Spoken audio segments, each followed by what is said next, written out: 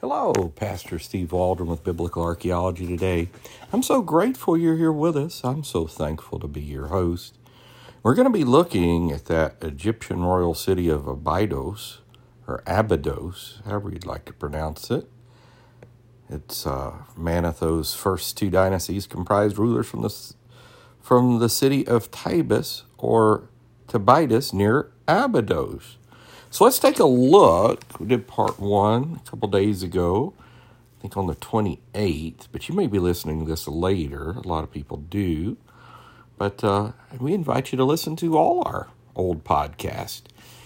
They're all just a few minutes long. You can do it pretty quickly. So the Wycliffe Dictionary of Biblical Archaeology, Charles Pfeiffer, editor, wonderful book, a little dated, but it has a ton of great information. Let's get started. We're on pages 18 and 19. Kind of use it as a textbook here. Great book to pass out as gifts. Be good to pass out to your church. So college, be good to use as a textbook still. So by the 6th dynasty, devout Egyptians wished to be buried near the tomb of Osiris at Abydos. One of the things we learned on the first podcast that I did not know was that Osiris considered to be the first pharaoh. I just always thought he was some, false god, false deity. If this was impractical, the body of the deceased might be taken on a pilgrimage to Abydos. Another alternative was to erect a memorial stele in the necropolis or burial place at Abydos. Poor people might leave a votive plot in the necropolis area, and pharaohs gained merit by adding buildings to the temple complex. Necros, death, and necritus and all this, and a polis was merely a city or a high point. During the chaotic first intermediate period, Abydos was the subject of dispute between the rulers of Heracleopolis and the rulers of Thebes, famous Thebes. Soldiers of Heracleopolis violated the Abydos tombs, although the ruler of their city was innocent in the matter. In a work known as the Instruction for King Merakar, he took responsibility for the misdeeds of his soldiers and interpret the misfortunes which befell him as punishment for this sin. A lot of grave things for violating graves. Abydos became the chief of Egypt's holy places during Middle Kingdom times. The grave things for violating graves was a poor attempt at humor, I'm afraid. The middle classes as well as the rich aspired to be buried there so they might be near the blessed dead or earlier generations. Utter the words, "Welcome in peace," kind of like 4,000 years later we say, "Rest in peace." Every dead person buried in accord with the Osiris ritual symbolically took a pilgrimage to Abydos. The models of Barkos, and I'm not sure what that is, Barqueus, Barkos. I'm sure many of you more intelligent than I do know what that is. Found in tombs all over Egypt, were provided for this symbolic journey. Barkos. Would that be a ship or something? As there were pictures of journeys of the soul of the deceased painted on the walls of tombs.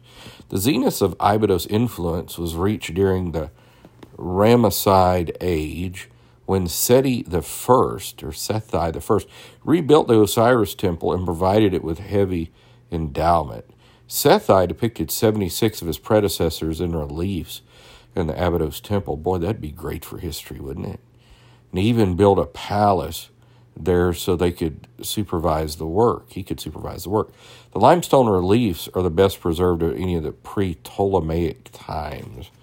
Ptolemy, one of Alexander the Great's generals. Sethi I died before his temple could be completed, but the work was continued by Ramses II. He left an inscription, 118 lines, describing his labors. A short distance to the north of the Sethi temple, Ramesses built a second temple for himself. It was beautifully landscaped, richly endowed, according to an inscription which Ramesses left on the exterior of the south wall. After Ramesses II, we read of little further work at Abydos. With the decline of Egyptian power, magnificence of gifts to Osiris inevitably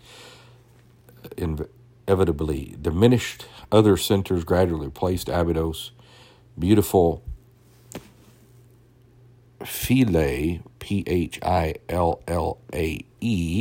became the center for Osiris worship in the days of the Ptolemies and the Romans. In the development of Egyptian religious thought, Osiris came to be regarded as the husband of Isis, and ultimately her popularity became such that he took second place. And a lot could be said about Isis as well. The false deity of Egypt, not any political movements currently. So God bless you. Thanks for being here with us. Find it fascinating. So many imprints of Eden and the Bible, afterlife, even on cultures like Egypt, Rome, Greece. Find it fascinating. They believed in an afterlife, believed in a hell. I was reading something just the other day, may have been earlier today, now that I think about it, in Plato's writing, when they went to Egypt and spoke to an older priest, and the older priest was talking about the newness of the Platonic thoughts, the Grecian thoughts, and how the world had been destroyed by floods and fire often, and they just didn't know about it. But he did mention one Greek myth to them, this Egyptian priest. Anyhow, God bless you. Thanks for being with us. Pray for us. Join us daily.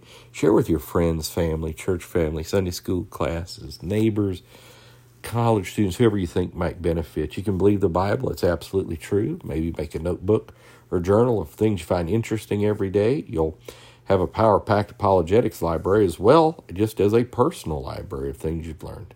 So God bless. Again, join us later. Join us tomorrow. We'll talk with you later. Again, please feel free to subscribe, leave a 5-star review. Helps people find us and listen to our playlist. God bless. Bye-bye.